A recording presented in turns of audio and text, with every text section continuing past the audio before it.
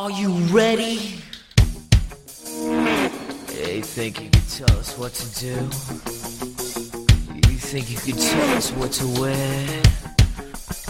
You think that you're better? Well, you better get ready.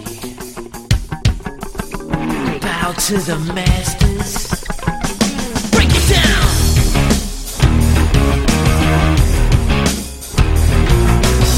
Degenerate into something fool. We just got tired of doing what you told us to do. That's a break, boy. Yeah, that's a break, little man. Break it down. Degeneration up. Degeneration. Oh, snap. We ready to rock. What's up, DGen family? It's the DGen Nation podcast coming back at you for week one in the week one DraftKings breakdown. Woo, we're so happy to be here. Football is back. I'm your host, Ryan Alexander _W, and I'm joined by my usual co-host, Mr. Kevin Steele himself, aka Fantasy Wrath 13, aka KC Baby. And we're joined by if you missed the podcast 2 weeks ago, then you know this guy's going to be a regular host with us on the podcast this year. DGen Nation family, it's Maddie Dickinson at Maddie DFS. Maddie, we're happy to have you back again. You're in the drive seat with us for all 16 weeks, including playoffs. Buddy, how we doing? Doing good, man. Can't believe week one's finally here. Ready to fire this ship up and get rolling. Yeah, man, we got a lot to talk about, a lot to break down. And of course, Kevin already stepped away to get himself some water because you know he's going to be spitting some fire takes, and I can't wait to just get at his head for him. But for those of you guys who are listening to us on the stream that could be watching on YouTube, Periscope, what have you guys, make sure you're subscribed to the TFA channel there on YouTube. You can look right there at the bottom screen. You just subscribe there. It's very simple. Good content that's coming out, guys, especially from the Redraft family. The Fantasy Authority pod has been killing it already with the start sit video. That's been live. They got waiver wire pickups for you. There's going to be content coming at you all year, guys. FantasyAuthority.com is where you need to be, and subscribing to our YouTube channel, The Fantasy Authority. And if you're listening to this podcast, if you're getting this sweet goodness in your ears, that means you're listening on your podcasting software, whether it be Apple Podcasts or Stitcher, even on the site itself. And guys, on Apple Podcasts, I'm looking at the reviews, and thank you to my boy Lewis right here. He's subscribed, or he's already made a comment, gave us some stars there. Lewis J21, I appreciate you, dude. Lewis, if you reach out to me on Twitter, that's Ryan Alexander _W, I'm going to send you $5, however you like it, PayPal, Venmo, to use in DFS, whatever DFS site you want to. And that goes for first people that I see that leave us a rating, leave us a 5-star rating, and send us a comment as well. I'm going to send $5 your way to the first 10 people that do that, just to start off the season right, Maddie, because, you know, we're getting back into the DFS grind and people are hungry for it. People are ready to get these lineups up. People are ready to test their redraft strategies into DFS family. And it's going to be a crazy week one, as we have seen the scope kind of lay itself out with injuries, with depth charts being released. How excited are you, dude, to get ready for this? I'm excited, man. We kind of talked pre-show. We've seen a lot of talk on Twitter over the last week or so about all these depth charts and who's listed where, whether it matters or not. And I'm just ready to get it rolling. I'm ready to get back into the DFS swing of things and get out of the grind of season long. Absolutely, man. And you know what? While we're waiting on Kevin to get back, I just want to kind of talk about just the overall view of the slate. You know, we touched on it when we came back about 2 weeks ago, just about overall strategies of the slate, kind of what we were looking at, what we were targeting, pretty much across the board. We were all kind of looking at the Philadelphia situation there with Jalen Reagor, his price coming in at only, I believe, $4,300 on DraftKings. He is now going to be missing that game. Looks like Deshaun Jackson chalk week. We got a couple chalk running backs that we're going to talk about. But how are you just feeling about this overall slate and where you're going to be finding yourself leaning towards in certain situations? Are you looking in on players? Are you looking in on game scripts more so, trying to predict there? Where are you starting at, Maddie? Yeah, so we kind of touched on it 2 weeks ago. I mean, trying to predict in week one the amount of volume that you can predict, comfortably. Like, because there's going to be a lot of unknowns, like especially with the rookies. You got the guys like Jonathan Taylor who are going to possibly split with Marlon Mack. You just don't know how many carries are going to come there despite being in a really good matchup with Jacksonville. So for me, it's always about targeting game environments, but also at the same time getting those, those top end players in offenses, whether they're good or bad offenses that are going to, garner a lot of the targets or get a lot of the rushing volume. So guys like, Terry McLaurin, the Redskins Washington football team is not a good offense in general. But I mean, you get a guy like McLaurin who's going to hog 25 to 30% of the targets on a weekly basis. That's a guy when he's priced a little bit lower, which he is this week. That's a guy you can look at to kind of fill out your lineups, despite it maybe not being a game that you might not want to target. So.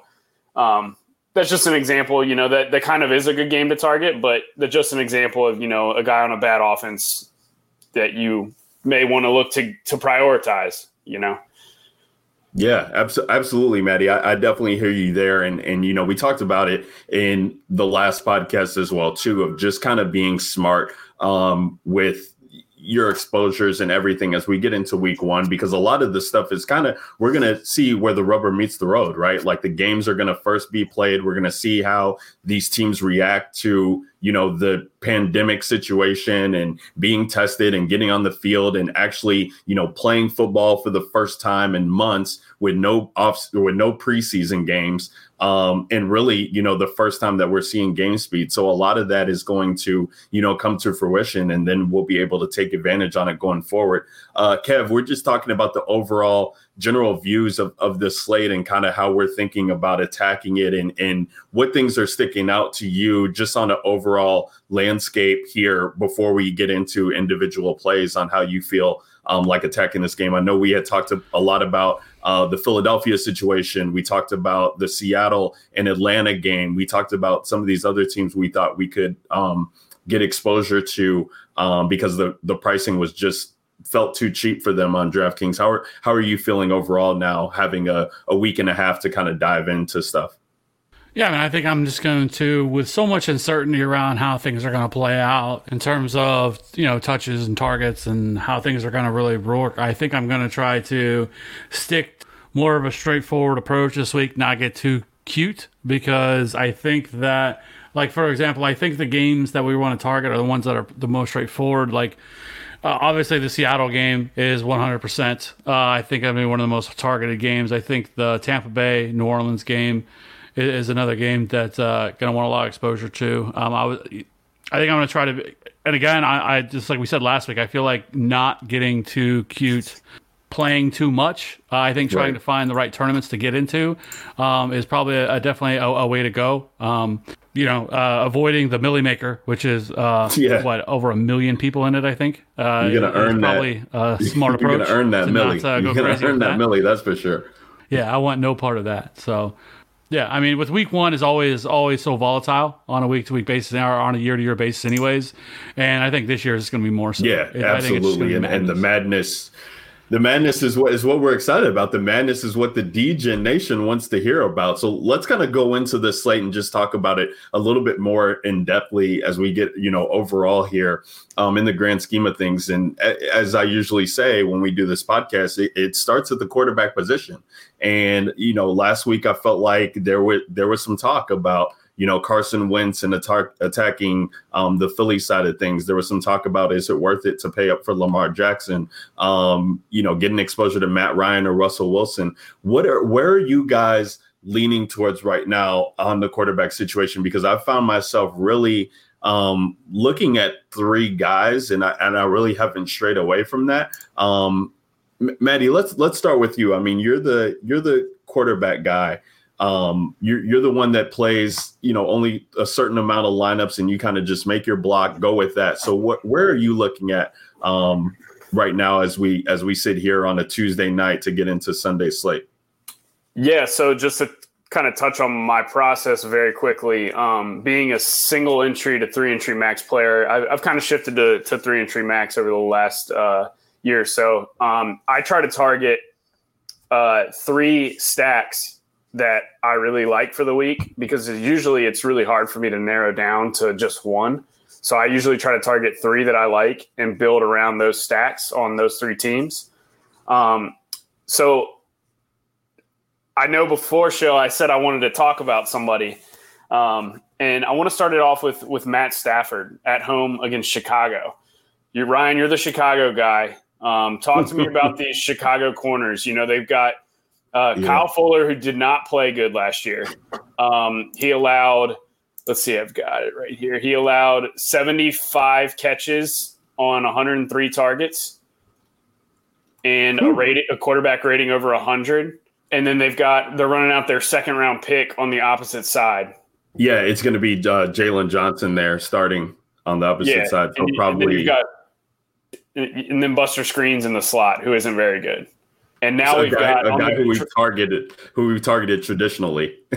Yeah, and so now you've got the Lions, who just signed Adrian Peterson, which, yeah, he may not come in and be this workhorse or whatever for them, but the fact that they even signed him tells you that the running backs, they don't have full confidence in the running backs right now, whether it be health or performance or whatever. So to me, that signals, okay, this is going to be a Matthew Stafford show here, at least to start the season. And while Chicago's defense has been, they've been respectable over the last couple seasons, I mean, those cornerbacks aren't really anything special, and you've got Kenny Golladay and Marvin Jones, and even Amendola, who had a good year last year when he was on the field with Stafford. Stafford in 8 games, he threw 19 touchdowns and 2,500 yards in 8 games last year. That's an absurd 5,000 yard, 38 touchdown pace. So I mean, I think he's going to go completely overlooked. But I think, playing at home in the Dome and an offense that could potentially be very pass-heavy to start the year, I think, that's a spot, especially in tournaments, that I want exposure to. Yeah, I mean, and that's a matchup too, and I don't want to take away from the Stafford call so much so, Maddie, but Kenny Golladay, being a Chicago boy, he has always – tried to go out there and torch these dudes, it feels like. I mean, you talk about the David Blau game last year in Chicago when he just annihilated this team, going for what was it that he went for? I had it written down here, 158 and 1.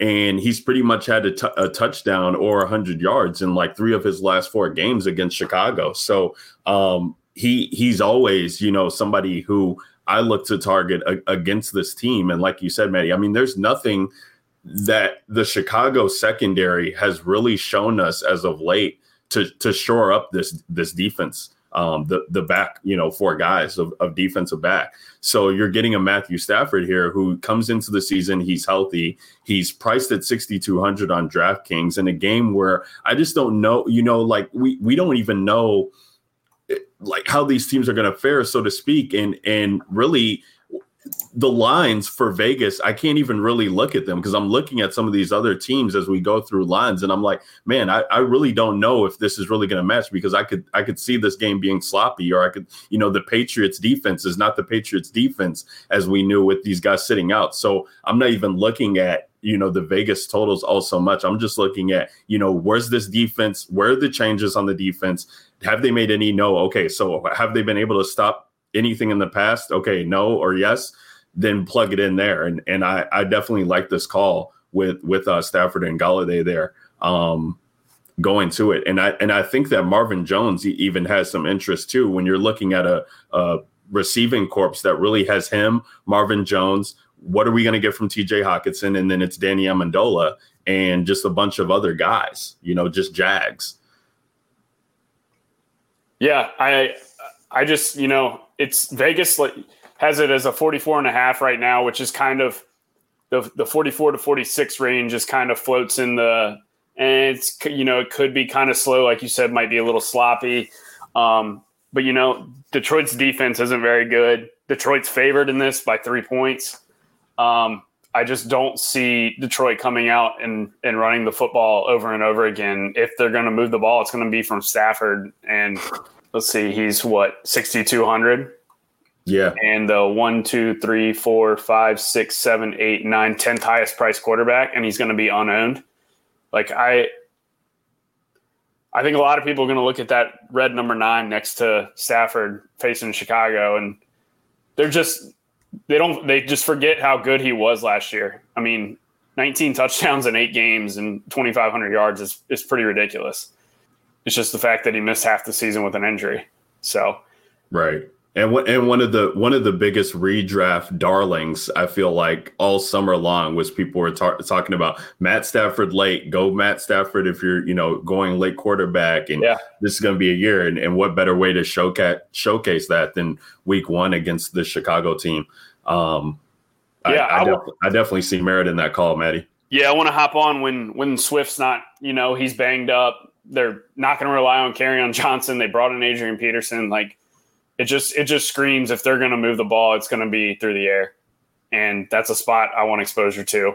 Kind of betting on talent more so than matchup. But, I mean, even the matchup's not horrible with the corners that Chicago is going to run out. So, yeah, I think that's where I'm going to start my tournaments is with a Lions stack. So I'm sure that's not what you were expecting, but, hey. No.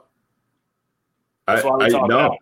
That is what we're talking on. You're looking at guys that are around there, Matty. As I'm looking through DraftKings right now, and you got an Aaron Rodgers at 6,300 against Minnesota. So I don't know how much ownership he'll be garnering, but Wentz is right there at 6,300. You got Kyler Murray going against San Fran at 6,400. Josh Allen against the Jets. I know people are kind of hungry to kind of play Josh Allen. He's 65, and then Cam Newton right below him at 61.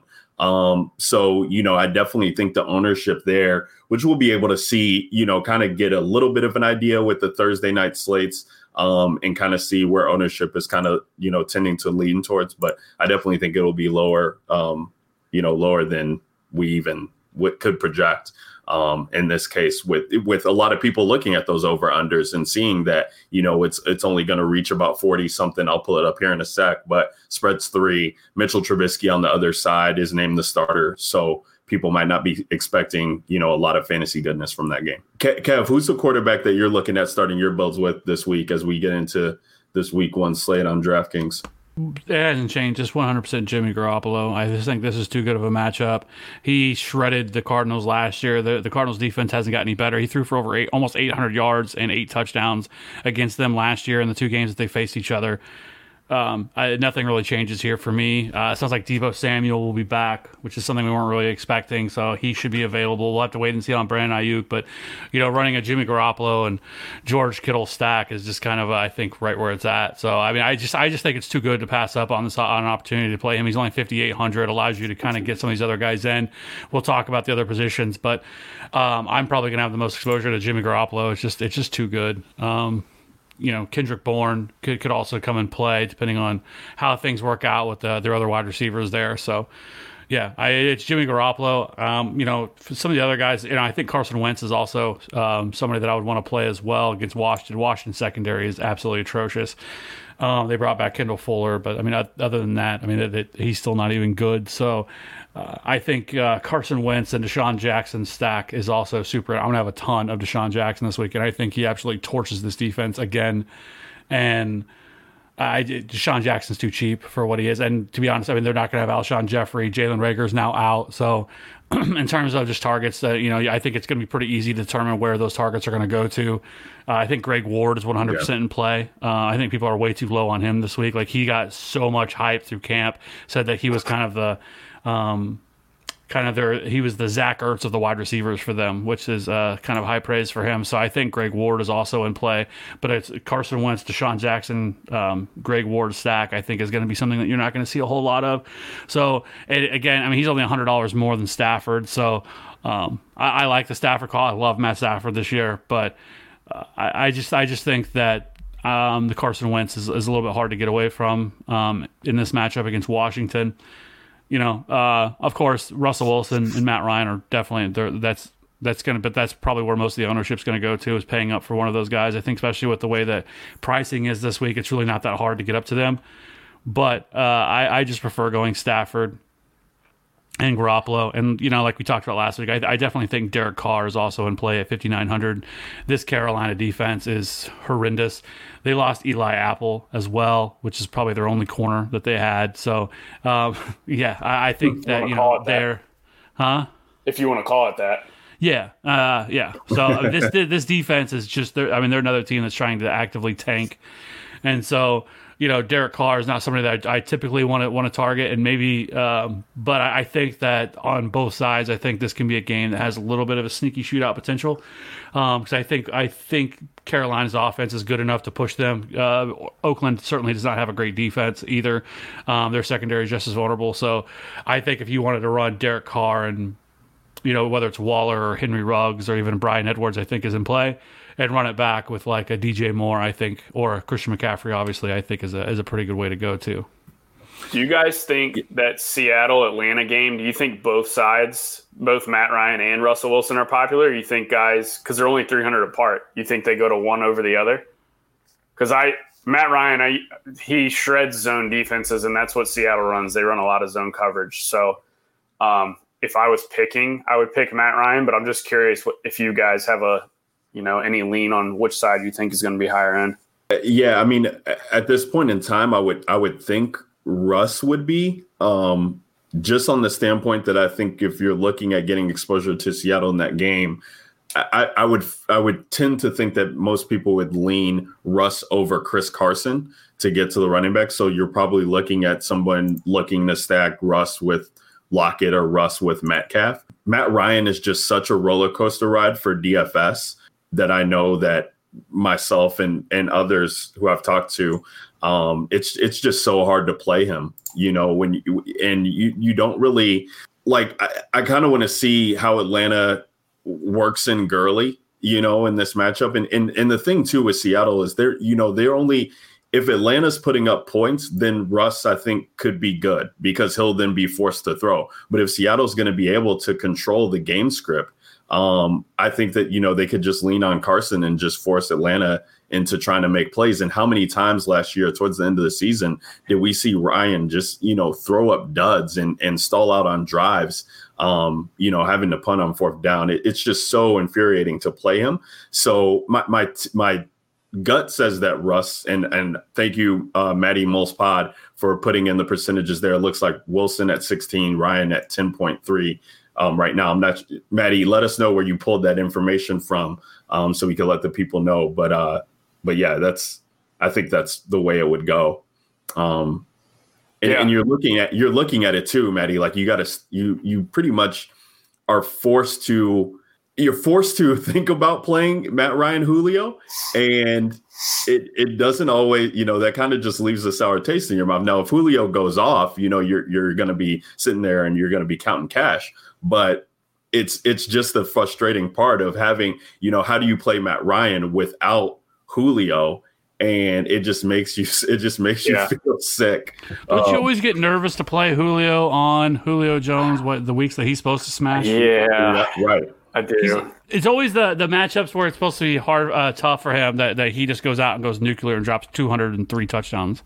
Right, exactly. I definitely want exposure to that game, and I'm still trying to figure out ways to get pieces of that game at this point in time, because rightfully so, they're all priced up. So you pretty much have to either get one or two that you feel pretty confident in, or you're going full game stack.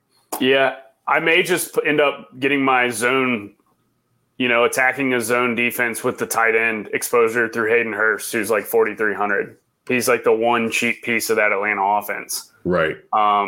And we saw Hooper over and over and over again just shred zone defenses, and it's just a thing. Zones have softer coverage in the middle of the field, and the tight ends can just go find those holes in the zones and just sit down in the holes, and the quarterback can just pepper them. So, Hayden Hurst, yards per route run is the same, essentially the same exact production. Granted, he was in Baltimore and Hooper was in Atlanta. Same exact yards per route run as Hooper for the most part, within like a decimal point here or there. But I think the spike in volume is going to be a bump to Hurst. And, a guy like Hooper who's not really efficient, he thrived in the Atlanta offense. So I may just go that route and get my exposure that way because, like we kind of touched on 2 weeks ago, I really don't want to eat chalk in week one if I can help it, just because there's so much unknown with like how these teams are going to perform. And, we may think, that this is the greatest matchup and, these guys are going to come in extremely popular. But if I can get a matchup that I think is similar, close to good at less ownership, then that's, I'm just going to side with that, especially in week one. So, yeah, no, that makes sense. All right, I'm gonna need. I know you guys are sitting down, but I'm gonna need you guys to ride with me on this. Oh, Maddie Mospot, thank you so much. Roto Grinders, where that information is coming from. He's even putting the numbers up there. Ridley 16.4, Jones 12% ownership, which Ridley the cheaper one seems about right, and Hurst coming in at 13 right now, 13%. And this is on a Tuesday, so those numbers will fluctuate for sure. But good to get, a first glance exposure on people who are already setting rosters on where they're leaning to. The quarterback, and, you guys know I love GPPs, love being contrarian, that I'm looking at for week one, Ryan Fitzpatrick. He's 5,300 on DraftKings. He's going against New England and a New England defense that's missing Hightower, Chung, Shelton, Collins. Second highest pass play rate last year, reunited with Chan Gailey as offensive coordinator back from their time at the Jets when Ryan was throwing, or Fitzpatrick was throwing over 500 times. And the funnel, the targets where you're looking to, you don't really have to guess. I mean, it's going to be Devontae Parker. We don't know how Preston Williams is coming back from the ACL. They're not even saying that he could see his full complement of snaps already. So then after that, you got guys like, Grant and who else? Gesicki at tight end. So I'm looking at Fitzpatrick and I'm looking at Devontae Parker, who absolutely torched Stephon Gilmore the last time that they were on the field together. And then you're looking at that, you're getting a quarterback wide receiver stack for just under 12K.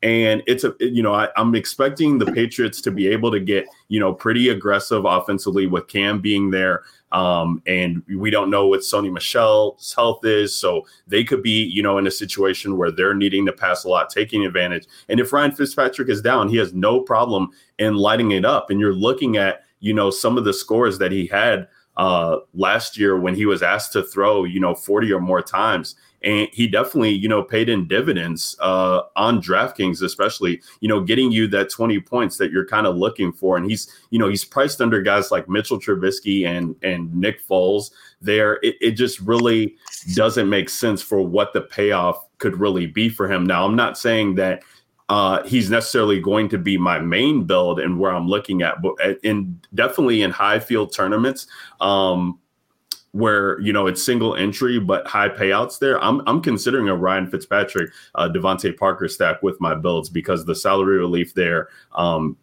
just lets you do so much. Plus, you could potentially have one of the, top 5 quarterback to wide receiver stacks on this slate. Don't all jump at once. No, I don't hate it.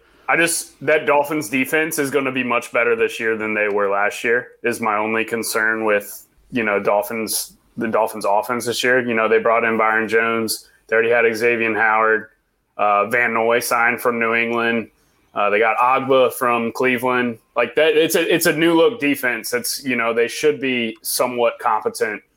And then you've got Cam on the other side for this week, who we just got no clue what that offense is going to look like in reality. I guess James White is, especially on a PPR site, is maybe the run back if you want to go with the Dolphins side. It's probably James White is who I'd go with on the other side.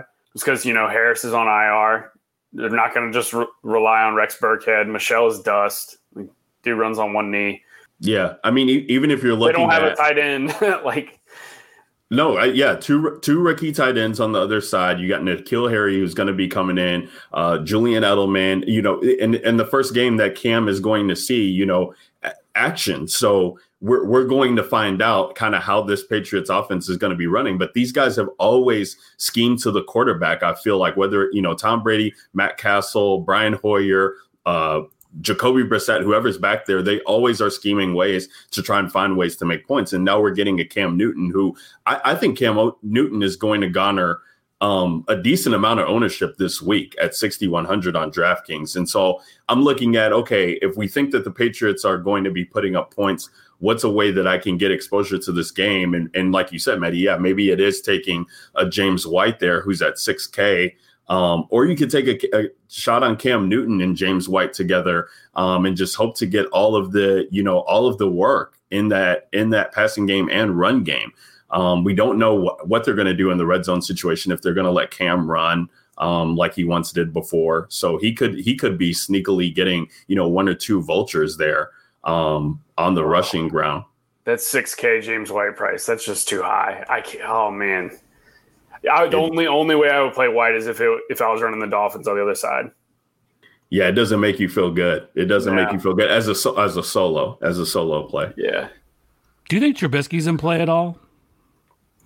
I know the narrative is that he's trash and that he is the worst quarterback in the league, but like the Lions defense doesn't scare me. He's only 5,400. I mean, aren't the Lions who he threw 6 TDs against? I think they are. No, that was the Bucks, I think. I think it was the Lions without Slay when Slay was out. But I mean, obviously, I think the weapons, with Allen Robinson and Anthony Miller, it's pretty straightforward. I don't know, and he has that rushing ability and his range of outcomes as well that you kind of look for. Somebody, as long as he actually uses them this year. He didn't do it as much last year. I know he got hurt last year, and missed some time. I think with some had something to do with it. But with Trubisky starting, I mean, I don't know. I think that's a very probably a 1% play that nobody's running. Yeah, I really don't hate that at all because, I mean, the same thing that we said about the Lions not having a run game, you can say about the Bears because they don't have Montgomery. They're not just going to give Tariq Cohen, a bunch of carries. And I would assume they're not just going to lean on their, third string running back either, Ryan Nall. I just feel like both sides of that game on offense are going to be through the air. It just feels really condensed, and we know where all the targets on both sides are going to go. So, while that's maybe one of the lower-owned, lower-total games of the week, I don't know. I just feel like it's a game that could end up, shooting out into the low 50s, and it's a concentrated offensive output on either side, and it doesn't cost me a lot of money either. I'm just really starting to fall in love with that game the more we talk about it. So Trubisky has 7 career games where he's thrown for over 300 yards, and I believe 3, if not 4 of them have come against the Lions. Yeah, he owns the Lions, dude. And the Lions defense is not good, and they got rid of Slay too. Welcome to Mitchell Trubisky week, boys. I don't hate it at all, man. But you know that it's gonna be great too for next week when all the people that when Trubisky just goes out and slays. If he does, that'll be fantastic. After all of the hate that man got over the offseason. Yeah, and you are right, Kev. You're hoping to. I mean, here, listen. Matt Nagy has gone.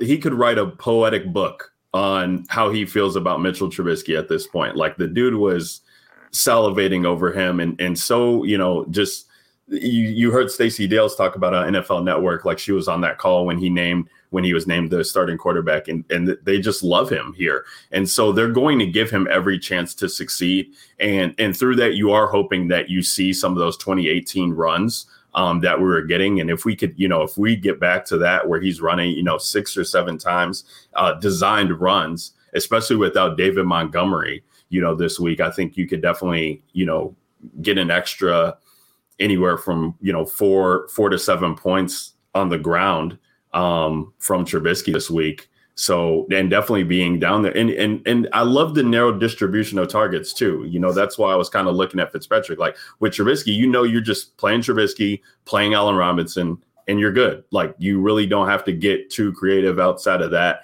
Maybe you want to throw in Anthony Miller if you want to, but you just take those two guys and you can log out pretty much. And yeah, do the run back like Matty Mospot is saying, do the run back with Galladay, get your Galladay exposure there, Matty D. That's going to be interesting. That's another one where if I was in a field where it's 20 max or 150 max and there's just a ton of entries in there and I'm building multiple lines, that would be where I take a shot. I don't know if I would do it necessarily on my single entry builds. Yeah. So fun fact, the projected starting defense for the Lions has 6 of the 11 guys were undrafted. So jeez, as long as I'm reading that right, I think I am.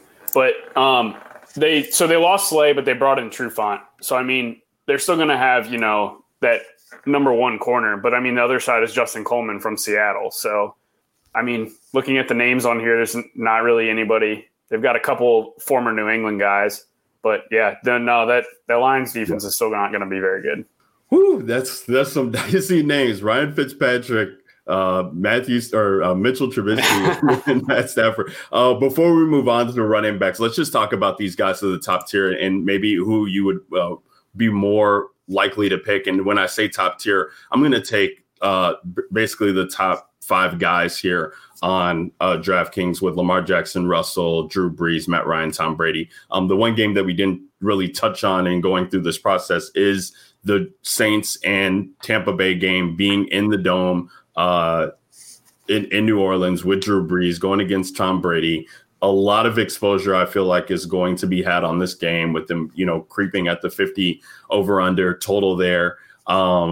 But the pieces in this game are so expensive that you have to get them right in order to, succeed, or you have to really hit on the game stack that we're targeting here. And it's like, you can't, the Saints are pretty much returning the same guys on defense there. They're stout against the run. So is Tom Brady going to be forced to throw? Who's the ball going to go to? Is it Godwin? Is it Evans? Like, how would you guys be attacking this slate? Or are you guys even looking or attacking this game? And are you guys even looking to get exposure to players on this slate?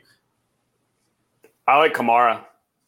I think a lot of people are going to see that red number 1 next to Tampa Bay. While the scheme kind of does transition year to year, like a lot of times we see defenses who, their production year over year is not sticky. And we see defenses, that project horribly, that come out and shock us. Like Tampa Bay last year, for example, that everybody said this is going to be a horrible defense, and they ended up being the number 1 run defense in the NFL. Which is still actually what people talk about. Like you still hear people say all offseason how terrible Tampa Bay's defense is. Yeah. And so you're getting, people are going to play or not play Kamara because, Tampa Bay was extremely good against the run last year, but we don't know that that's necessarily true this year. And I think Kamara's due for a bounce back year. His red zone target share dropped pretty drastically last season. And I think that's going to go back up to where it was the prior 2 years. And that's where a lot of his, that's where his ceiling games come from, is when he scores 2 and 3 touchdowns. And I don't need a 100-yard rushing game from Kamara. I need, 7 catches for 75 yards and 3 touchdowns, and he's got you over 30 points. And that's what I need in 7,200. I know we wanted to talk about quarterbacks, but, 9K for Michael Thomas is kind of tough to get to, but I can absolutely swallow the 7,200 pill for Kamara.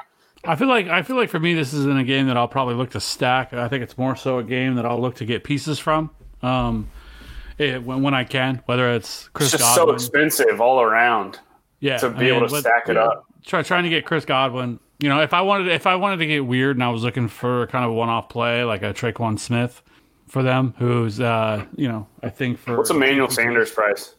He's cheap, 40-something. Yeah, see, that's another piece. We've got no clue what his volume and weekly roll is going to look like. See, but if you're playing Drew Brees though, like why not get Sanders? Oh, 57 actually. Okay, so he's priced up higher than I thought he was. No fucking thank you on That's that. tough. That's tough. Let's 5,700 for an unknown role. Yeah, no thanks. That's tough, dude. McLaurin is 56. Yeah, give me the 25% target share that That's I know crazy. for a fact. OBJ's 59.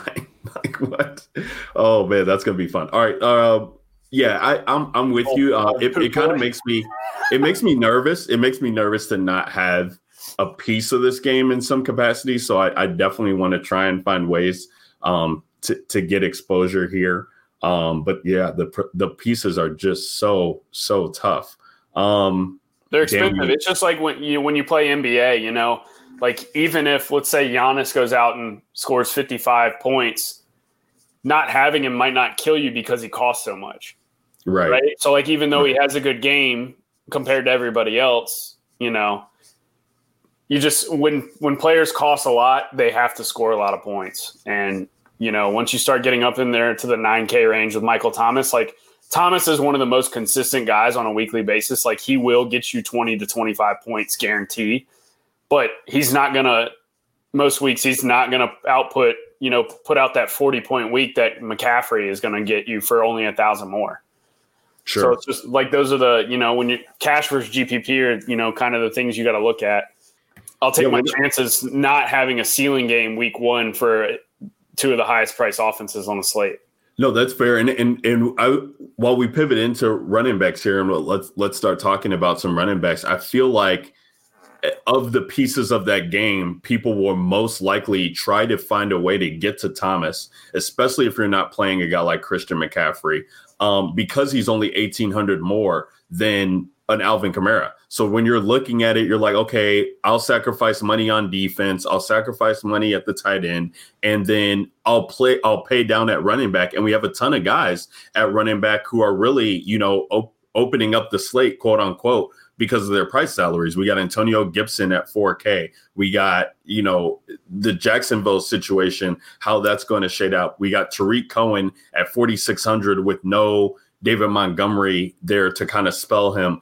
So many guys here that are just cheap in salary that I feel like will garner some ownership and people will get to. So that could price out some of these guys in the mid range, like an Alvin Kamara, like a Aaron Jones, who trying to get some exposure to, Josh Jacobs, who I freaking am starting to love this week as I started to get him on some redraft rosters. And Kev, I know you've beat the drum on Josh Jacobs a lot this offseason, but he's in a great spot there going against Carolina. Like I really want to try and figure out how to get these mid-tier running backs into lineups where I can possibly, you know, garner, you know, 25 to 30 points on DK from three guys if I play a running back in the flex, and then take a chance on dart, you know, not dart, but cheaper wide receivers who I think could pay off. So as we, you know, Josh Jacobs is a guy that I'm finding myself getting to a lot of. Maddie, I know you talked about Chris Carson in our first look build, so I want to hear you on that. And Aaron Jones is another guy who I've looked at. I talked about him last week, just of what he does against Minnesota, and they're not really having any wide receivers after Adams to really make you feel good about.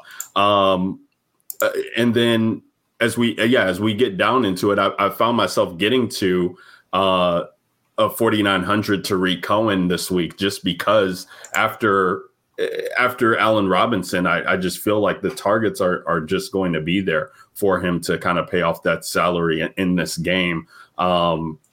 Kev, let's start with you, man, and kind of where are you looking at when the running back situation and how it's kind of shaped out, and is Antonio Gibson just a lock for you at the minimum price, and you're going to figure out elsewhere of your other 8 spots how to be contrarian or how to make a build that not other people have? Well, I think Josh Jacobs is such an easy play this week at 6,800. He's so much cheaper than, going up to Christian McCaffrey or, even the Dalvin Cooks, who's almost $1,100 cheaper than that. This is just a terrific spot. Carolina, like we already talked about, Carolina's defense is so bad. I just don't see how you don't get in a ton of Josh Jacobs. He's going to be chalky, but I want to. But Kev, don't they have so many pass catching backs that are going to take work from Josh Jacobs? I remember all that. There was the Theo Riddick and all the other dudes they brought in that got released. Yeah, all offseason, that's all people kept talking about was, that's why he's not going to get the work, and then they get cut, and then just silence, crickets. I mean, he's definitely in line here to see some good work, and Carolina is one of the most expected, defenses to that we're going to be able to target this year, so to speak. Oh yeah, and then anytime it's a positive game script for them, Josh Jacobs cooks. I think it's definitely a Josh Jacobs week. I think Miles Sanders is certainly a play. I think people are going to be afraid of playing him because he's quite got the Q tag next to his name. Is he good? But there's been no reports whatsoever that he's not going to play this week. And because I was looking today, but there's nothing out there, and they actually cut 3 running backs over the weekend. So I think if there was any concern that he wasn't going to play this weekend, that he would.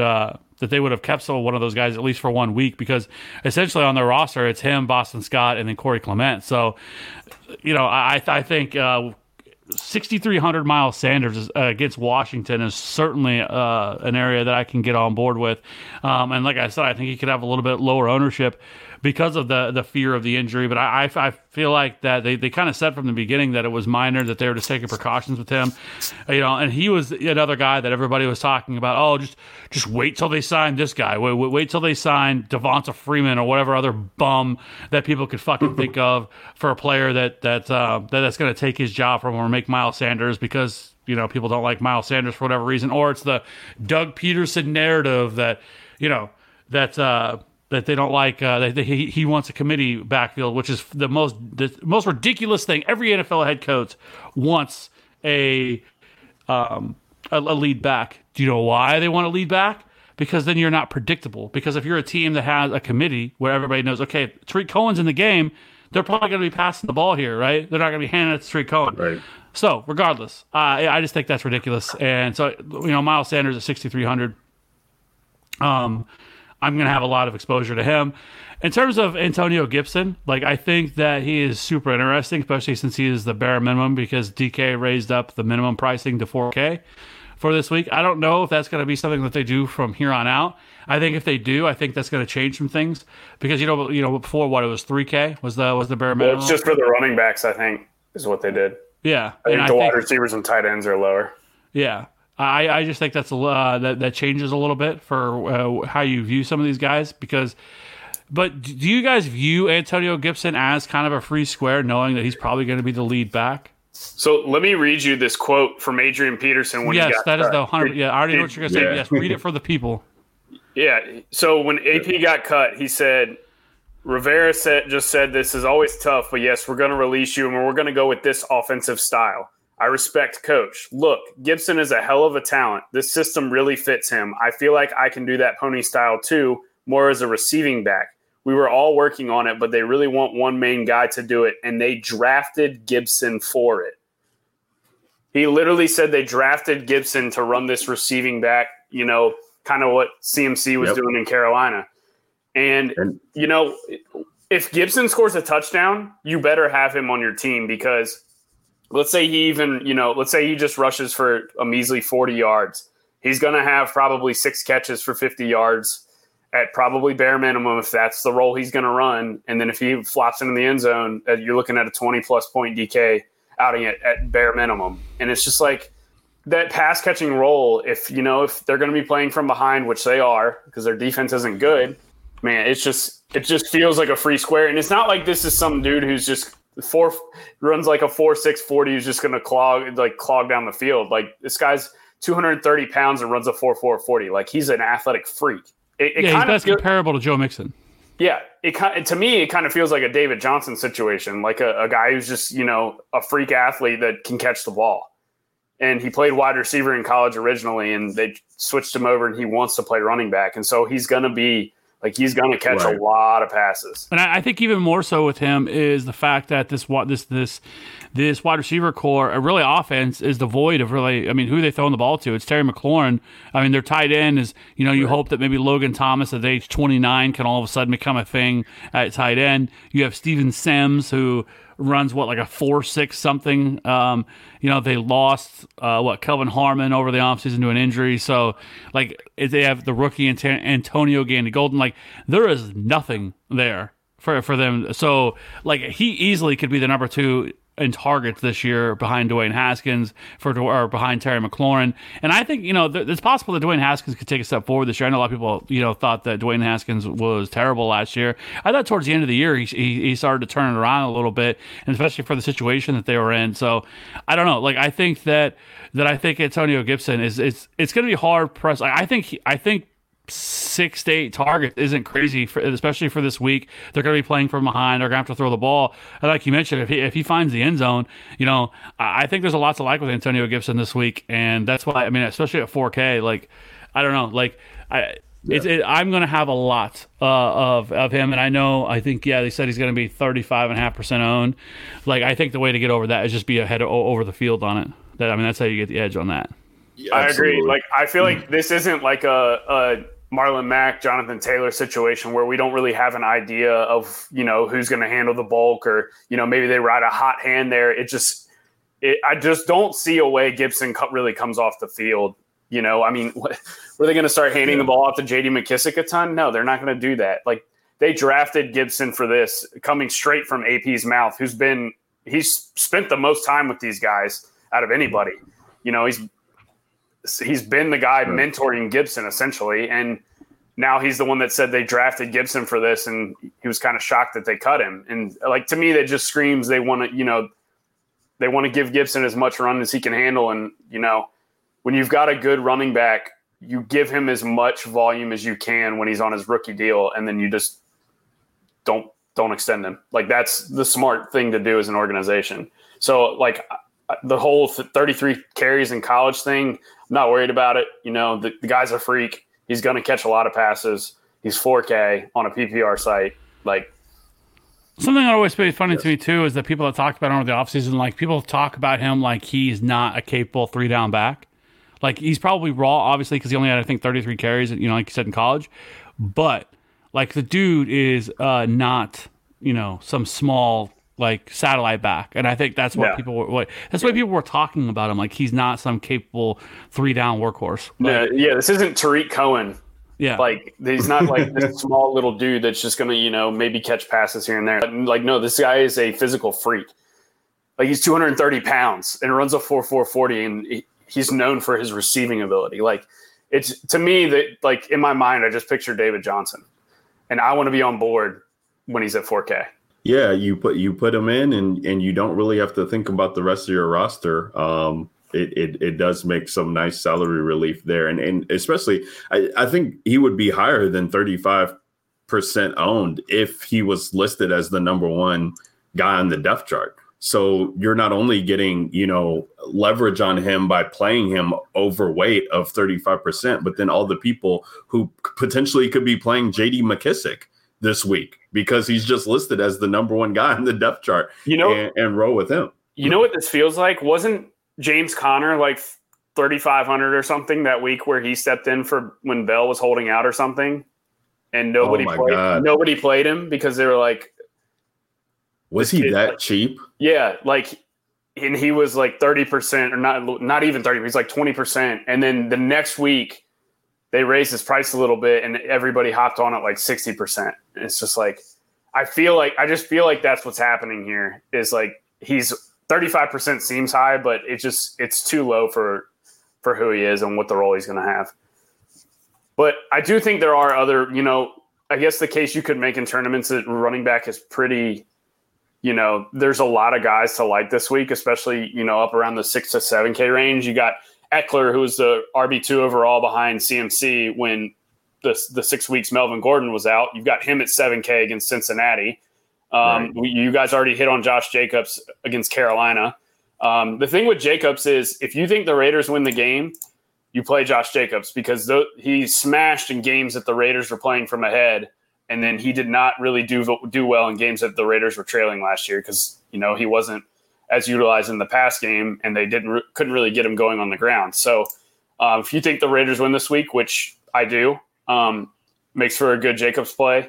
And then you guys touched on Miles Sanders. He's the other main running back that I'm interested in. 6,300 against Washington is just egregious. The dude's going to handle as much as he can handle, 20-plus touches probably. At 6,300 against Washington defense that's just been gashed on the ground over the last few years. We got to talk about, before we move on to wide receiver real quick, we got to talk about three situations here that I feel like are going to shape the slate from running back. And that is, what are we doing with Tampa Bay? What are we doing with San Fran? And what are we doing with Buffalo? Because these are three situations here where the running back could matter on the slate from how the teams are schemed. So at Buffalo, I think that I can't play Devin Singletary. It would have to be Zach Moss, which I think Zach Moss is like 4,400. I think it costs more than Gibson. Yeah, he's 4,400. Yeah. So if I was going to play somebody, it would be Zach Moss, but I don't know. I don't know if how big of a role he's going to have between the two of them, right? This feels like a game that they're going to smash the Jets, which is obviously would bode well because I think that maybe they give more work to Zach Moss to kind of get him more experience. So at 4,400, considering he didn't have any preseason time, he is actually the better pass catcher between the two, between him and Devin Singletary, which is funny. Because I think a lot of people, when they talk about the two of them, they act like Devin Singletary is going to be the satellite back, and Zach Moss is going to be the kind of between the tackles grinder, and Zach Moss is actually a better pass catcher than Devin Singletary is. So it's just tough to project their touches for week one. And I think you could say the same thing about the Indy situation and how it's going to work out with Marlon Mack and Jonathan Taylor. I love Jonathan Taylor as a prospect, but they're saying that Marlon Mack is going to be the starter, which who cares? I don't really care who the starter is going to be. I just want to know who's going to get the most touches. And just because you're listed as a starter doesn't mean you're going to get the most touches. And let's face it, this is a fantastic matchup. Mm-hmm. The Jaguars are actively tanking. They are doing whatever they can to tank this year. And so, it is intriguing to play one of these guys, but you know what? If I felt like that Jacksonville could even keep it somewhat close, at least offensively, that I would rather play Nyheim Hines because we know how much that Phillip Rivers loves to dump the ball down. Over the last 3 years, he has thrown to the running back at the highest rate of any quarterback in the league. And I think a lot of people sleep on Nyheim Hines. Nyheim Hines is somebody that kind of like that James White type play, right? Where I think that he's going to have weeks where he gets 10 plus targets. But this isn't the type of game, though, that I feel like the game script's going to call for him to be able to get those types of usage, because I think that unless you think Jacksonville is going to keep this game close offensively, then that's the only way that I could foresee myself playing Nyheim Hines. And I feel like that Jonathan Taylor and Marlon Mack are going to kind of cannibalize each other a little bit. And do they really make themselves worth it to play at this point? I would rather to kind of wait for the situation to kind of figure itself out before I want to play any money and put any money on these guys, because I just feel like there's too much volatility to go on here. That's exactly how I feel. And it's why do I want to lose sleep over making a decision over those two guys that, like you said, they could cannibalize each other. One guy they could both run for 100 yards and a touchdown. But in reality, I want, one of them to get all of that production. So it's why lose sleep over, do I got to pick between Mac and JT, or, just play the running backs that are going to be the high volume guys and not try to play that guessing game. And play more of a guessing game with a wide receivers that's more of a volatile position anyways. I'm just going to take the volume that I know, because there are like we already touched on, 6 or 7 different running backs that we know are in good matchups and have the good volume that's going to be there. So I'm just going to play those guys. And if one of these guys, these hypotheticals burns me, then so be it. I'll take my medicine and move on to the next week. But there's too many good spots and high volume guys for me to play with it when I'm running out only 3 teams. Now, if you're playing 150, that might be a little different. Then you can kind of, expand your horizon as to what you're kind of exposing yourself to. But you guys aren't going to play James Robinson? No, absolutely not. I'm He's not supposed to be started this week. Jacksonville. If he was 3K, if he was the nut minimum at 3K, like I would have some interest in him. I can't do it, not at 4K. Because they got Chris Thompson and they've got a Zegbo and it depends on how much you believe in the beat reporters. They came out and said that the reason they cut Leonard Fournette was because of how well James Robinson played. How comfortable they felt with cutting Leonard Fournette was because of James Robinson. And I guess he was one of the stars of camp for Jacksonville was how well James Robinson played. And James Robinson himself is actually he's got great burst for a running back, and his last 2 years in college, he put up pretty big numbers, albeit I think it was at Indiana State. So, big powerhouse conference there, but I don't know. I can't play James Robinson, but I'm sure some people will, at 4K, but again, if he was 3K, like we would get on normal week, like a normal, week, then I would probably maybe be somewhat interested, maybe throw him in a random tournament here and there in the event that something happens, but not at 4K. What ways can you guys see yourselves getting McCaffrey onto lineups? Well, Gibson McCaffrey is going to be a pretty popular cash build, I would think. Yeah, I would say so. And then you're going to have to. Not, I wouldn't call it punt, but you're going to have to find a cheaper quarterback too. Probably Wentz, Deshaun. You're not spending that much of your salary there. 10K is a tough pill to swallow. And there's, I hate to say this, but there is kind of an unknown with McCaffrey too, right? With having a new quarterback and a new coaching staff. Like, absolutely. I don't know. I don't know. Like, I know what Miles Sanders is going to do for Philly when they have no wide receivers and he's 6,300 against Washington. Like, I feel like I know what Gibson's going to do at 4K. I feel like I know what Kamara is going to do regardless of how bad the matchup is, and he's 3,000 less than McCaffrey. I feel like I know what Josh Jacobs is going to do if they're winning the game. I don't know. Like you said, Maddie, you're looking at playing McCaffrey, and you play him at 10K, like you're looking for 40. You need 35 to 40 at least, because there will be a handful of running backs that match the mid to upper 20s. Right, you're sitting there at 22 to 25 points, and you're not feeling great about it. Yeah, and with how the running back position is kind of priced down, normally what we say, normally you have a couple running backs in the 8K range, you have a couple running backs in the 9K range. To go from 10 dropping down to 7,900, that's such a big price difference. Like I may have a little Christian McCaffrey, but it's going to be very small. It's going to be in a couple lineups, something like that. Like I feel like I can make much better lineups with just avoiding him, and with, like you guys talked about, with how much he's going to have to put up to pay off that price tag I just don't think you need to do it this week. And they've got receivers now too. Like they've got DJ Moore, they've got Robbie Anderson, they've got Curtis Samuel.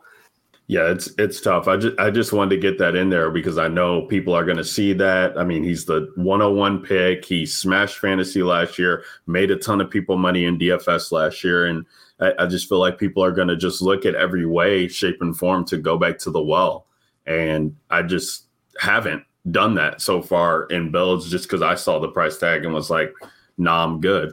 But he is still C-Mac. So we got to, I just want to see it. I want to see it first before I'm paying up on that. And I don't think it'll fluctuate all too much in the coming weeks. Even if he's still putting up like 25, 27, I still think they'll price him up there high. He'll have to go out and have an absolute dud to have that price drop down all too much. All right, let's talk about wide receiver. And, we kind of touched on the wide receiver position at the top where you got Michael Thomas there. He comes in at 9K.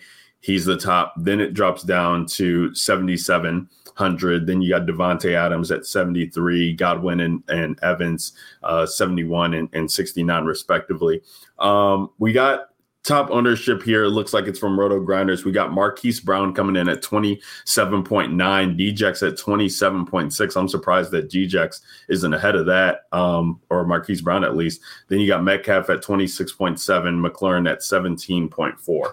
So, I mean, you can see how people are looking to build, right? Like they people are trying to get to Lamar Jackson. Okay, how can I, get his offense? Let me get Marquise Brown. People are trying to get exposure to the Tampa Bay New Orleans game by getting in Chris Godwin. There's going to be a lot of guys at the wide receiver position that go under the radar. Michael Thomas right now coming in at 10%. That's just crazy. That's just what I'm saying. Drew Brees in the dome. Like, I'm going to have to figure out ways to get this dude onto lineups, because if he goes bananas, like, if that game shoots out, I just see him really paying off. But let's talk about this position. I mean, I talked about Devontae Parker being at 6K. He has some GPP interest for me, just with the way that their receiving core is shaping out and the way he kind of finished out last year. I just think he makes for a strong play. They got him with the Q tag. He's got the red 1 against his name, but this this New England defense, I think we can maybe take advantage of them early, while people are kind of forgetting that they're, half their secondary is sitting out and they're missing 2 key guys in the front 7. Seattle guys, I just don't want to guess on them. A guy like OBJ, who's 5,900 going against Baltimore. I've found myself trying to build teams with him on there, because that price just seems so cheap for a guy like OBJ. We talked about Terry McLaurin, Scary Terry, being 5,600. I mean, one of the first things we talked about on last week's pod was this price tag, and it's just way too cheap for a guy who, in the industry, people are talking about, could this guy be a wide receiver 1, or is he going to be the wide receiver 1, or second year wide receiver? Nobody else on this team is even has close to the talent of what he has. He's priced at the same price as John Brown. Like, it just makes no sense. And then, Deshaun Jackson, who's down here at 4,900, who's coming in right now. It's the second highest, or second most owned wide receiver, without Jalen Reagor being there, without Alshon Jeffrey being there. It's going to be him, JJAW, Greg Ward. Kev, I know you mentioned Greg Ward and possibly getting some shares of him to be contrarian. I don't mind that. Where are you guys finding yourself leaning towards in the wide receiver pool here? One, it's been a rough day for Odell. Like, he was trending for most of the day for not good reasons. When I first saw, I was like, oh, what's he? Is he get hurt or something happen? And then all of a sudden I'm like, what is? I was like, oh, okay.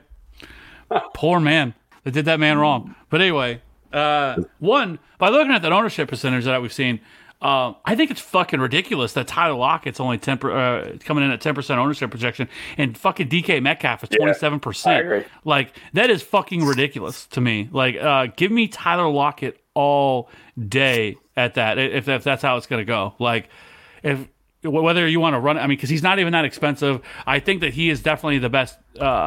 I think that, I mean, if you look, I mean, inside the goal line last year, he was like top 5 in red zone receptions last year, or end zone receptions. Most of his touchdowns came within the end zone. Like, I don't know. Like, I think a lot of people look at Tyler Lockett still and like he's just a deep threat, and that's not what he is. He's a nuanced route runner. And I still think that as of right now, that's what DK Metcalf is more of that deep threat 9-route guy. I think he could develop into something more than that, but right now that's kind of who he is. But Tyler Lockett, that's just disrespectful to my man Tyler Lockett. Like, I figured it would be the other way around, that Tyler Lockett would carry much more, or be much more similar in terms of ownership. And Tyler Lockett's only 6,500. Like, it's not even like he's that expensive over DK Metcalf. So I don't know. Like, I know DK Metcalf, there's about DK Metcalf's 5,800 compared to Tyler Lockett. Yeah. So I don't know. Like, I just think that's ridiculous to me. I'll take Tyler Lockett at that price range at 6,500 all day. I agree. I also think the Chicago and Detroit wide receivers are egregiously priced down as well. A-Rob is 6,500, Galladay 6,200, Marvin Jones is 5K. I think he's something like that. He's in the 5K range. Yeah, Marvin Jones 5,500. 5,500. Yeah, so it's just like you get all of the volume in that game, and it's so cheap. So like even if you're not stacking it up, like you can pivot off of DK and play Galladay for only 400 more. Yeah, Kenny Galladay at 6,200. That's ridiculous. For low ownership. And I mean, you're looking at guys around him like Ridley's there, Tyler Boyd, DJ Chark, Keenan Allen. Even a guy like Stephon Diggs, I think, you know, with Josh Allen being on their side, them going against the Jets could garner more ownership than a Kenny Galladay. I like Stephon Diggs this week. I think Stephon Diggs at 6,400 is certainly a thing you can do. I agree. Like, I think Diggs is actually, you know, I touched on this 2 weeks ago. Like, you look at Diggs's deep ball targets or average depth of target, and it went up each year, you know, and it's like a depth of target last year of over 15 yards per target, and now he's paired with a deep ball guy in Josh Allen. Like, I think Diggs is he absolutely is in play for tournaments against a non-existent Jets secondary. Coming in. And speaking of 3%. And speaking of deep ball targets, what are the odds Deshaun Jackson, he's kind of utilized more as take the top off, you know, push the secondary back, and now it's just pepper him underneath with Greg Ward, Zach Ertz, and Dallas Goedert and Miles Sanders. Like, Jackson's going to get a couple deep targets a game, but like I feel like he's there to open stuff up more so than actually, you know, take in 8 to 10 targets a game, you know? Right. Yeah. I mean, the it just never feels good to take chalk Deshaun Jackson. Right. And so, like, I guess I'm just trying to talk myself out of the chalk Deshaun Jackson. Yeah, which I think you can do. I mean, when he's 4,900, it's not like he's the minimum. You know what I'm saying? And with the pass catchers there, and Carson Wentz is not a guy who peppers the number one receiver all too often, right? And we know, and Deshaun is not a possession receiver as well either. So, like, I mean, this dude is going to be spreading. I mean, you're looking at it like we've talked about it. Miles Sanders, you got 2 tight ends. You got Greg Ward, who is getting, you know, run there late last year, who he felt confident with going to on, you know, key possessions in games. And then Arcega-Whiteside comes back in his second year too. There's just so many different mouths to feed there. It's like you could play Deshaun, or you could find somewhere in your build to get $700 if you don't have it already and play Terry McLaurin. And I would much rather play Terry in the situation that it's Haskins, it's Terry, they have the rapport together, and he is going to just pepper a guy a ton of times, and there's nobody else to kind of take it away from him, where Carson Wentz is kind of like the player who goes out there and he just is trying to make the correct play. He's not going to force anything. He's not going to, you know, do anything outlandish. He's going to game manage to the nth degree and just go out there and make the smart play, which doesn't always bode well for, you know, getting a guy to go off in fantasy, so to speak. How many people are going to be tilting whenever John Hightower is the guy that catches that deep 60-yard ball from Carson? Not me, because I'm fading Djax. I just wanted to make sure that I wasn't insane. I've seen a lot of Djax hype this week already. Yeah, if you're playing cash and they got double up tournaments going on, then yeah, you want to have him because he's going to be 30 to 40% owned in those situations, and so by having him, it won't necessarily kill you. But when you're looking to take down a GPP, and especially in the single entries too, like just by pivoting off of this one guy who's expected to be chalk, who doesn't really, the avenues for him to get there aren't really matching up all that well. And you could see a situation into where Philly isn't really needing to be pass heavy because they're controlling this game so much against Washington. Then you put yourself in a good position to kind of take the top and not share it with somebody else. Yeah, and let's be honest, too. Like, he could run his first go route and pull up with a hammy. Oh, God. Twitter would explode. Twitter would explode. Or, or he could go out there and he could get 80 for a tutty. And it's like, and that's fine. I don't think it gets to the point where you need to have him until he gets 102. Yeah. He goes out there and gets 102, and then you start shaking people's hands and you say, all right, you got that play. But I'm basically betting on low volume is what I'm betting on. Like he can, if he catches one long touchdown, fine. That's not going to burn me. But where I get burned is if he catches, 6+ passes and goes over 100 with the touchdown. Right. With the plus 100 bonus. Yeah. That's where I get burned. And I'm just, I'll take my chances that he goes, maybe 3 for 65 and 1, and that's fine. I can live with that. And then you just got to get, if you're not, you got to think about how the other teams are going to be built too with them. Like, okay, somebody's taking Deshaun, they're taking Gibson. If you play Deshaun, like how many of those teams are going to have Carson Wentz on the other side? So you have to find you will definitely try and find ways to get the leverage of points there to where even if he does kind of go off, you can still get other players who you expect to go off as well too, without the ownership tag of what Deshaun will carry. I agree. Let's talk about the Arizona and San Francisco guys. And from a wide receiver standpoint, is anything really, really sticking out to you guys here? Like I see Christian Kirk here coming at $5K. DeAndre Hopkins, he's priced up at the $7K range. I don't know if I'll get any of him this week. I kind of want to see how that plays out. But this is definitely a game that speaks on paper of fantasy goodness. So I guess I'm trying to figure out if there's pieces that can be had from this game with lower expected ownership or to find leverage on the field. Like Kendrick Bourne is $5K.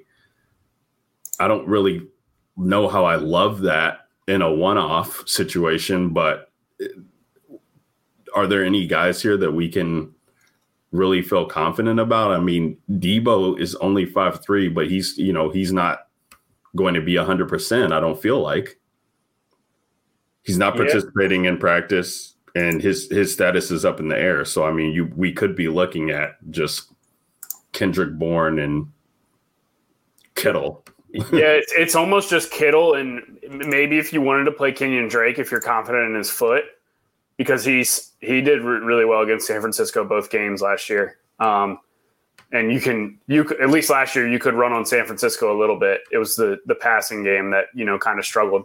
But yeah, I mean, again, like, especially when you look at San Francisco in the air, they just have a lot of different guys they can throw out on the field and just attack you with different ways. Like I can't remember which game it was, but the backup running back, the first target he got all game was the game-winning touchdown. And they had said that they had drawn that play specifically up for like a late game situation and for him. And so it's like when Shanahan's going to do stuff like that, that's so unpredictable. And I can't predict that the backup running back's going to catch the game winning touchdown because that's what they have drawn up their sleeve. That's the kind of stuff Shanahan does. Like, and I just feel like Kittle is the one guy on that offense right now until Debo gets healthy that I can really trust on a week in, week out basis. And I don't really want to jump on a Trent Taylor or a Kendrick Bourne or somebody like that could, maybe only catch like 3 passes for 30 yards. And even if he scores, we just, it's not going to burn me. Yeah, DraftKings just got smart on that pricing with Kittle because while he is 7,200, and I do feel like you have to treat him as a wide receiver, not necessarily a tight end, like that is a hard pill to swallow there. It's Arizona, target tight ends against Arizona. I get it. It's Kittle. There's nobody else. You think that Jordan Reed could be in play? Like, I know it seems crazy, but I think that if they have all these guys out, if Samuel were to miss and Ayuk were to miss, like I think you could see them run a lot of 12 personnel, and Jordan Reed, I think could actually see some volume at that price. Yeah, see, that's what I'm saying, though. Like, Shanahan's going to, I just feel like he's going to use all these guys. He's just going to use everyone. And I've got no way of knowing who it's going to be or, if it's even enough for one person to where it matters. Like, I could see San Francisco scoring 30-plus points, and Garoppolo naked is what wins you money. But what we can really talk about though is Dan Arnold. Like he's always in play. Like yes, he is always in play. We're moving to tight ends, Kev. Let's get it.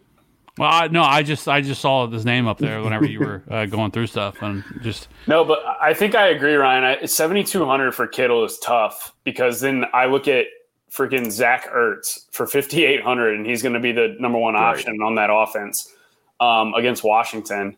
Then we talked about tight ends against zone defenses. You got Hurst at 4,300, and usually when I pay down at tight end, you need somebody who's going to catch a touchdown or two. And I feel like that Hurst can get me there with that.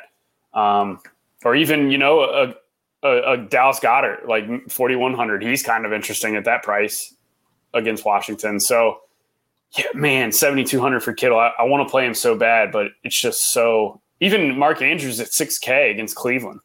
Like, I feel like Andrews is a miniature version of Kittle in terms of efficiency. So – yeah, and when they get into that red zone too, I could definitely see myself getting some Andrews, just knowing that I'm saving 1,200 off of Kittle and not going to necessarily have to kick myself. I mean, if Kittle can go out there and get 580 in a tutty, and maybe that is enough at the tight end where everything else is nasty.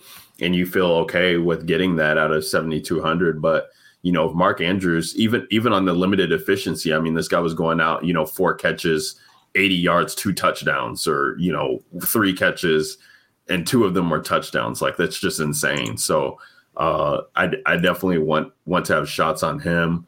I could see people wanting to play Jared Cook in that game at that price tag, but I won't. I mean, he just doesn't do enough, I feel like, and doesn't get enough volume for me to ever feel confident that he'll pay off. I do have some interest in Mike Gesicki, because if they do try and play the receivers straight up on Miami and just are leaving the middle of the field wide open for him, New England, that is, I think he could, definitely pay off that price tag as well too.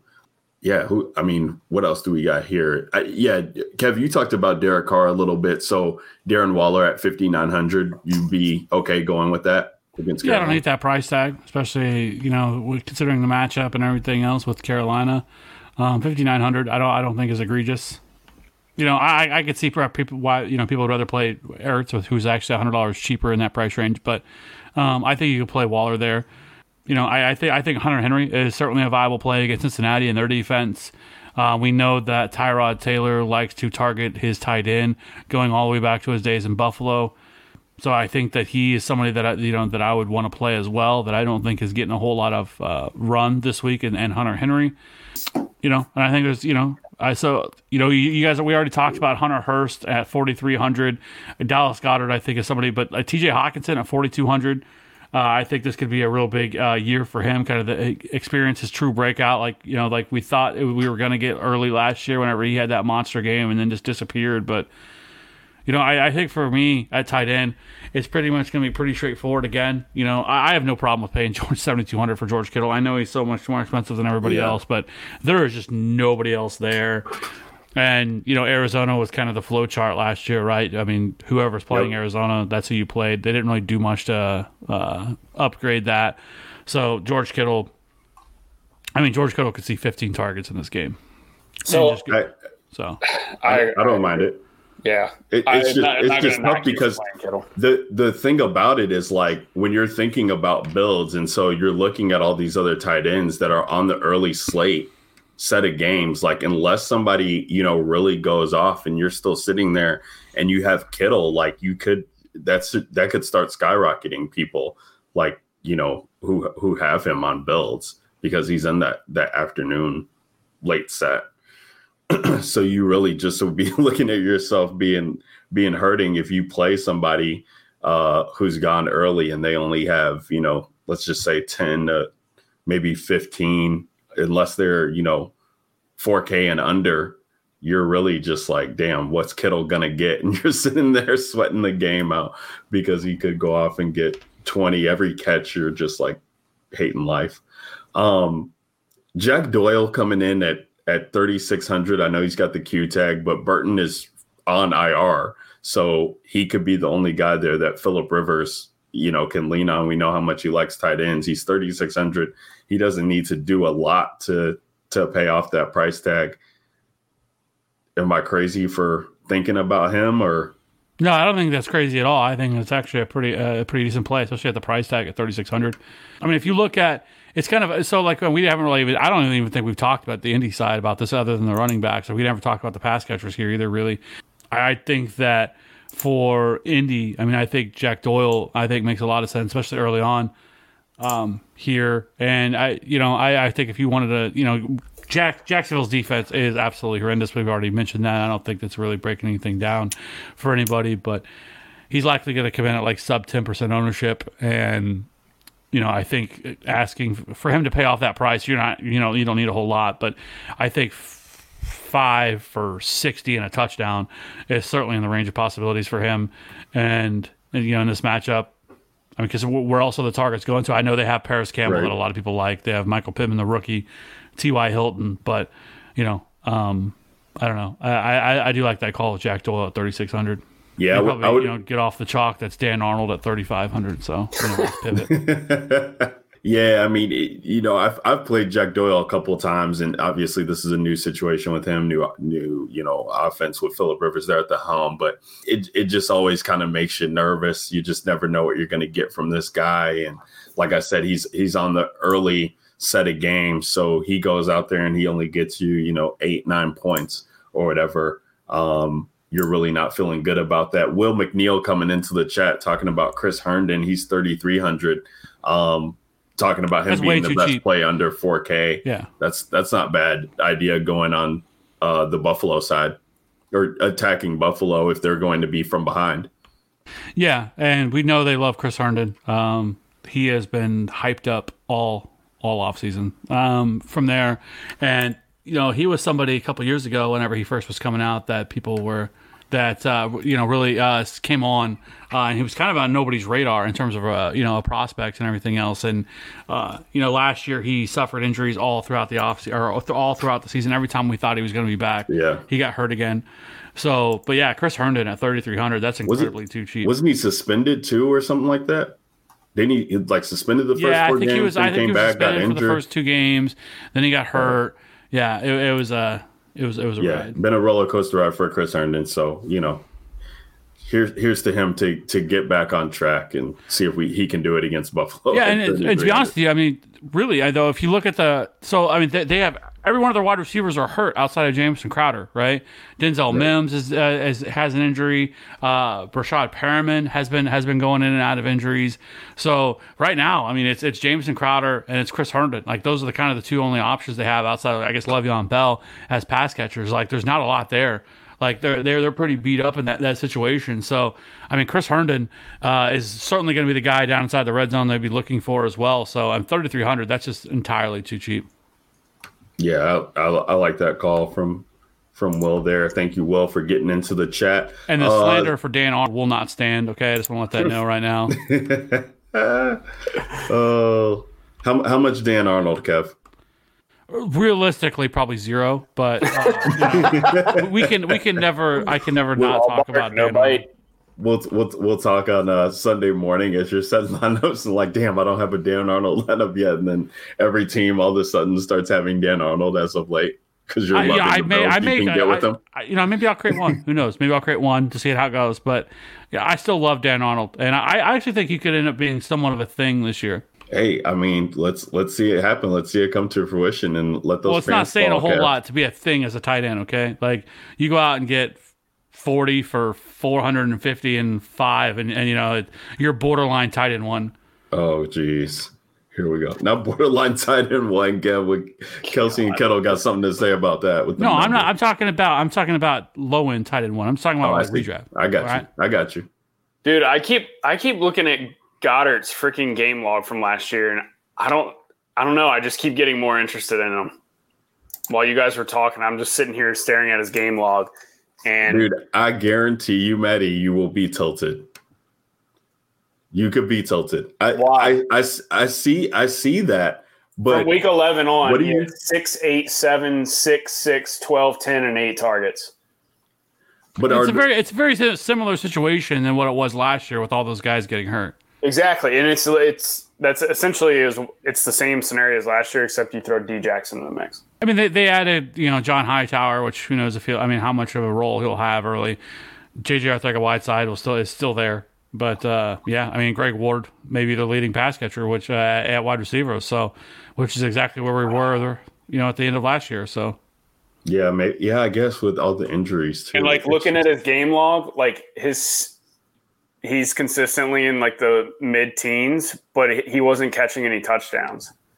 So the game, that 24-point game, he was 6 for 91 and a tutty.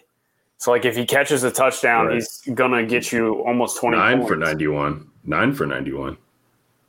Yeah, that was one of his 12 target games. It's just man, he was so consistent without any touchdowns. And if you just throw in, it's Washington, right? He can score against Washington. 6 and 55 against Washington last year, 10-point win.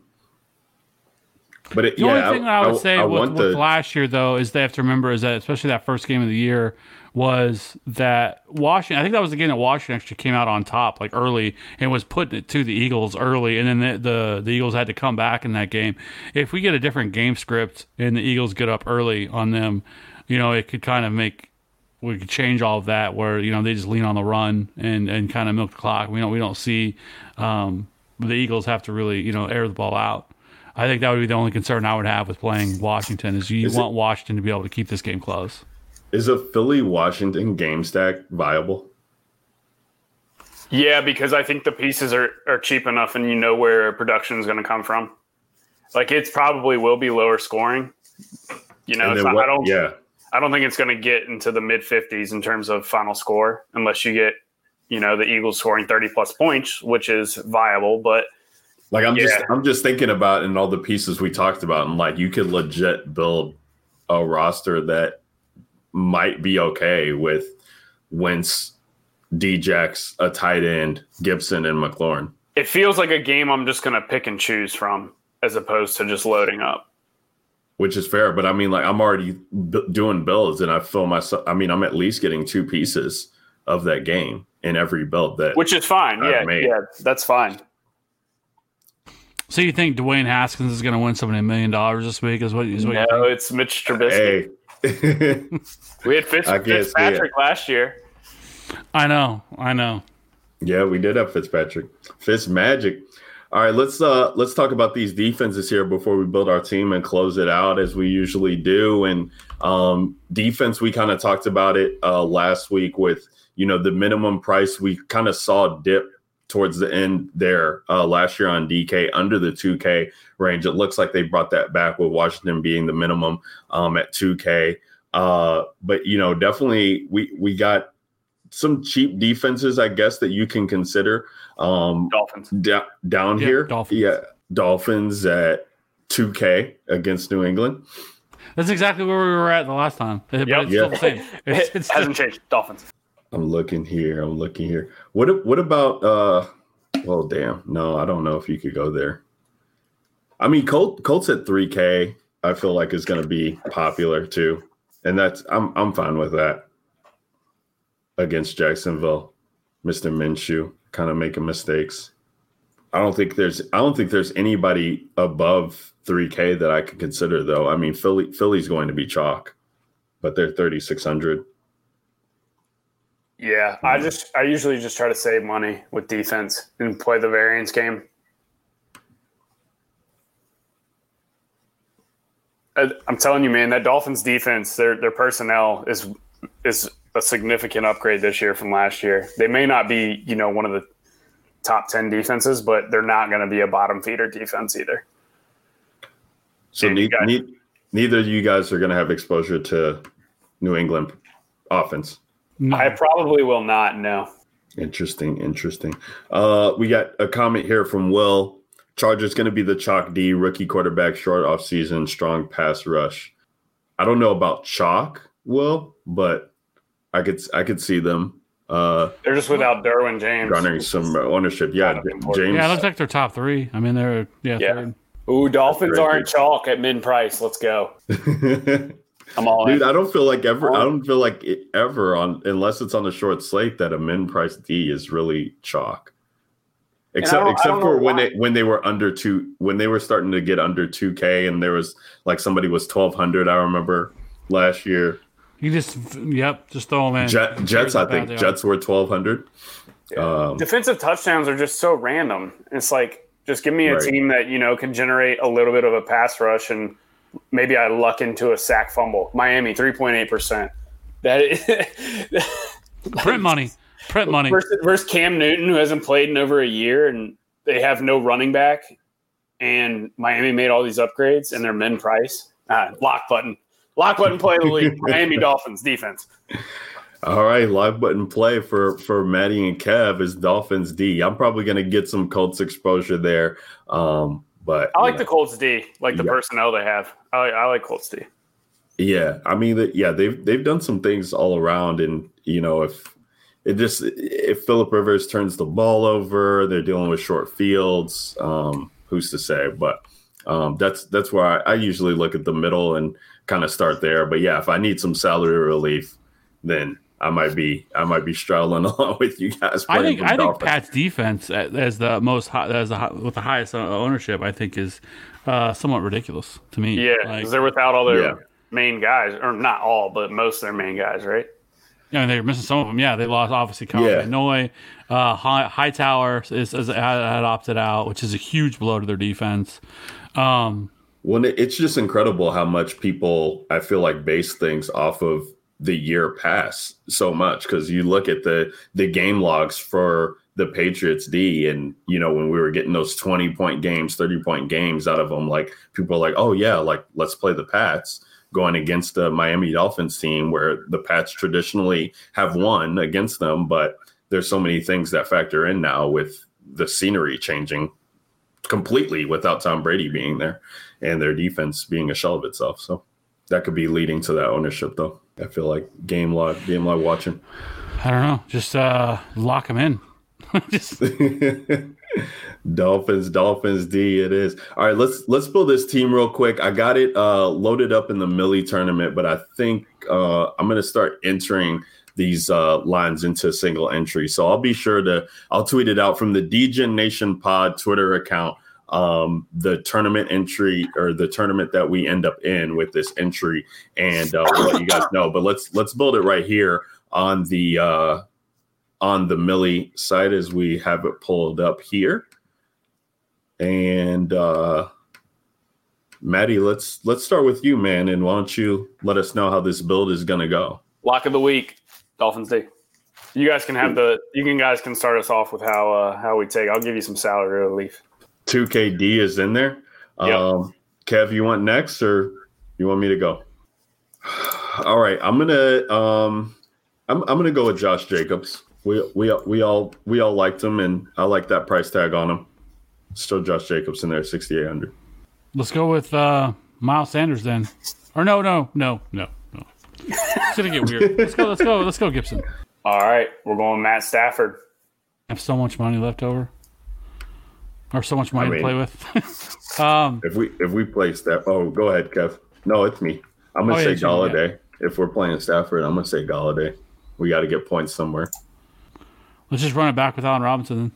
Oh shit, we did it. Man, see, this is where builds are going to get interesting, because there's like a lot of different ways you can go. And you're going to have to make a decision. Like you can pay up for George Kittle, and then kind of pay down a little bit at your wide receiver and flex, or you can pay down at tight end, or you can go mid-range at tight end like Zach Ertz. Yep. And then afford more of builds are going to be – there's going to be a lot of 2v2, 3v3 decisions you're going to have to make this week. Yeah, but I can guarantee you, like having this roster here, like even if you were to go like a Kittle, like the Stafford Galladay stack with Allen Robinson is very contrarian. Yeah, absolutely. Let's go. I definitely want a third running back. So let's go with y'all. Either Eckler or Kamara. What do y'all feel? I'd rather have Kamara, to be honest. All right. Yeah, I'm on Kamara this week. Let's go Kamara. Kev, you got a wide receiver or tight end that you like? I don't know. I'm just waiting to see. 55-50. Because I'm waiting to see what's. I'm considering Andrews at 6K. Oh, I can make that work. Oh yeah, 51. That's light work there. So yeah, we got Andrews. If we play Andrews, it's 51 for a wide receiver left. That range is kind of gross. Or if we go Hurst, we got 6,800 left. What if we go Hurst, Kev? What, leave it Mark Andrews. Let's just go Henry Ruggs. Henry Ruggs, okay. I mean, we could go to Deshaun Jackson, but we know that's how chocolate he's gonna be. So I don't want to do that. And then, you know, you don't want to play Marquise Brown with Mark Andrews and not have Lamar. Right. We could go Greg Ward, which I like a lot, but I mean he's 4,200. That would leave quite a bit on the table, which would obviously open that up and be contrarian in its own right. Greg Ward and Kittle. Can you get to that? Does that work? Yeah. Oh shit. Yeah. See, that's where I would go. Oh, it's one. Oh shit. It's 300 short. 300 short. I thought you could get to it. You would need like a Paris Campbell against Jacksonville type. Oh, we want to get Contrarian. Hold on, let me look here. I can get Contrarian. Oh boy, he's at it. He's at it again. Dante Pettis. He's at it again. You want me to plug Kittle back in, Kev? You got some? Oh god, I don't like where this is going around. We can get real wild here, boys. Oh god. Get Kittle in at 7,200, and it leaves me just enough. We'll have nothing left on the table. We're gonna go with Joe Reed. What? Is that like a generated creative player? No. Obviously have to figure out if Mike Williams is going to be back, but if he's not, like he's supposed to be the starting wide receiver in the Mike Williams role. Jesus, Joe Reed. I'm telling you, Joe Reed is bald this offseason through camp, and the dude is super athletic. Like he ran. Let me bring it up. I'm telling you, low key, he is. We're going to start the pod next week with a Joe Reed tribute if he goes out and gets a touchdown. So Joe Reed has 74th percentile 40-yard dash, ran a 4.47, 112.2 speed score, which is 94th percentile. He has 126.1, 75th percentile burst score. He's a rookie, 5th-round pick out of Virginia, 6'1", 225. So... Dude. And Maddie, what's crazy about it is, as we laugh, and I was laughing there with you, is like a 3,900 receiver doesn't need to do much to pay off when you're looking at this team. Like if Kittle goes out and does what he's supposed to do, if we get Kamara, if we do hit on that Detroit-Chicago stack, like Joe Reed could go out there and get 10 points. But see, at that point, I'd rather take somebody like Goddard. Just for how I would approach my build. Like if I was like, okay, 2v2, give me Goddard and a 7K receiver like Mike Evans. Well, I would too. I'm not saying. I was just saying if you were looking to get the like, I think Joe Reed. I don't mind. Well, hold on. We could fit Kittle or Goddard. Like I'm just kind of talking out loud. Like if I was like assessing this team and kind of finalizing it as one of my own, I would say, okay, give me the upside at the wide receiver from a high-priced wide receiver, and I'll take my floor instead of a 3,900 Joe Reed. I'll take my floor from a 4,100 Goddard. I'm pulling up the Chargers depth chart, though. Not that really matters, but yeah, I mean, the Chargers literally only have a handful of guys. The only thing is I don't like having to root for Tyrod. Dude, now that I think about it, like how heavily are they going to rely on Eckler? Dude, a lot. Right? They have to if Williams is out, right? And like, it's not like Cincinnati's going to be able to push back on them. So are you locking in Goddard? Sorry, I went back to Reed. I went back to Reed Kittle. Yeah, okay. Go Reed Kittle. I'm gonna go. Here we go. We're gonna go Reed Kittle on this team that consists of Matthew Stafford, Josh Jacobs, Antonio Gibson, Kenny Golladay, Allen Robinson, Joe Reed, George Kittle, Evan Kamara in the flex, and then Dolphins D. If we get word that Mike Williams is going to be playing, or if we somehow change this team or change around this team, I will release an update on the DGen Nation pod Twitter on Sunday morning with the final roster. I'll do so anyway. But at 9 a.m., DJ Nation Twitter, we will tweet out what our final roster is, what tournament we are in for a single entry with this lineup finalized and set. But for right now, that is the squad. And for right now, that is your week 1 DJ Nation podcast for the 2020 season in the books. Guys, thanks so much for joining us. Shout out to Maddie Moles Pod and shout out to Will coming in here and, interacting with us. I appreciate that. As I said before at the start of the pod, you guys rate and review this show on Apple Podcasts, or if you send a screenshot to me on Twitter, Ryan_Alexander_W, that you rated it on another podcasting software, I will Venmo or PayPal the first 10 people to do so to me $5, so you guys can play for that on any side of your choosing, whatever have you. First 10 people to do that, 5-star rating. Get a review in, send me a screenshot.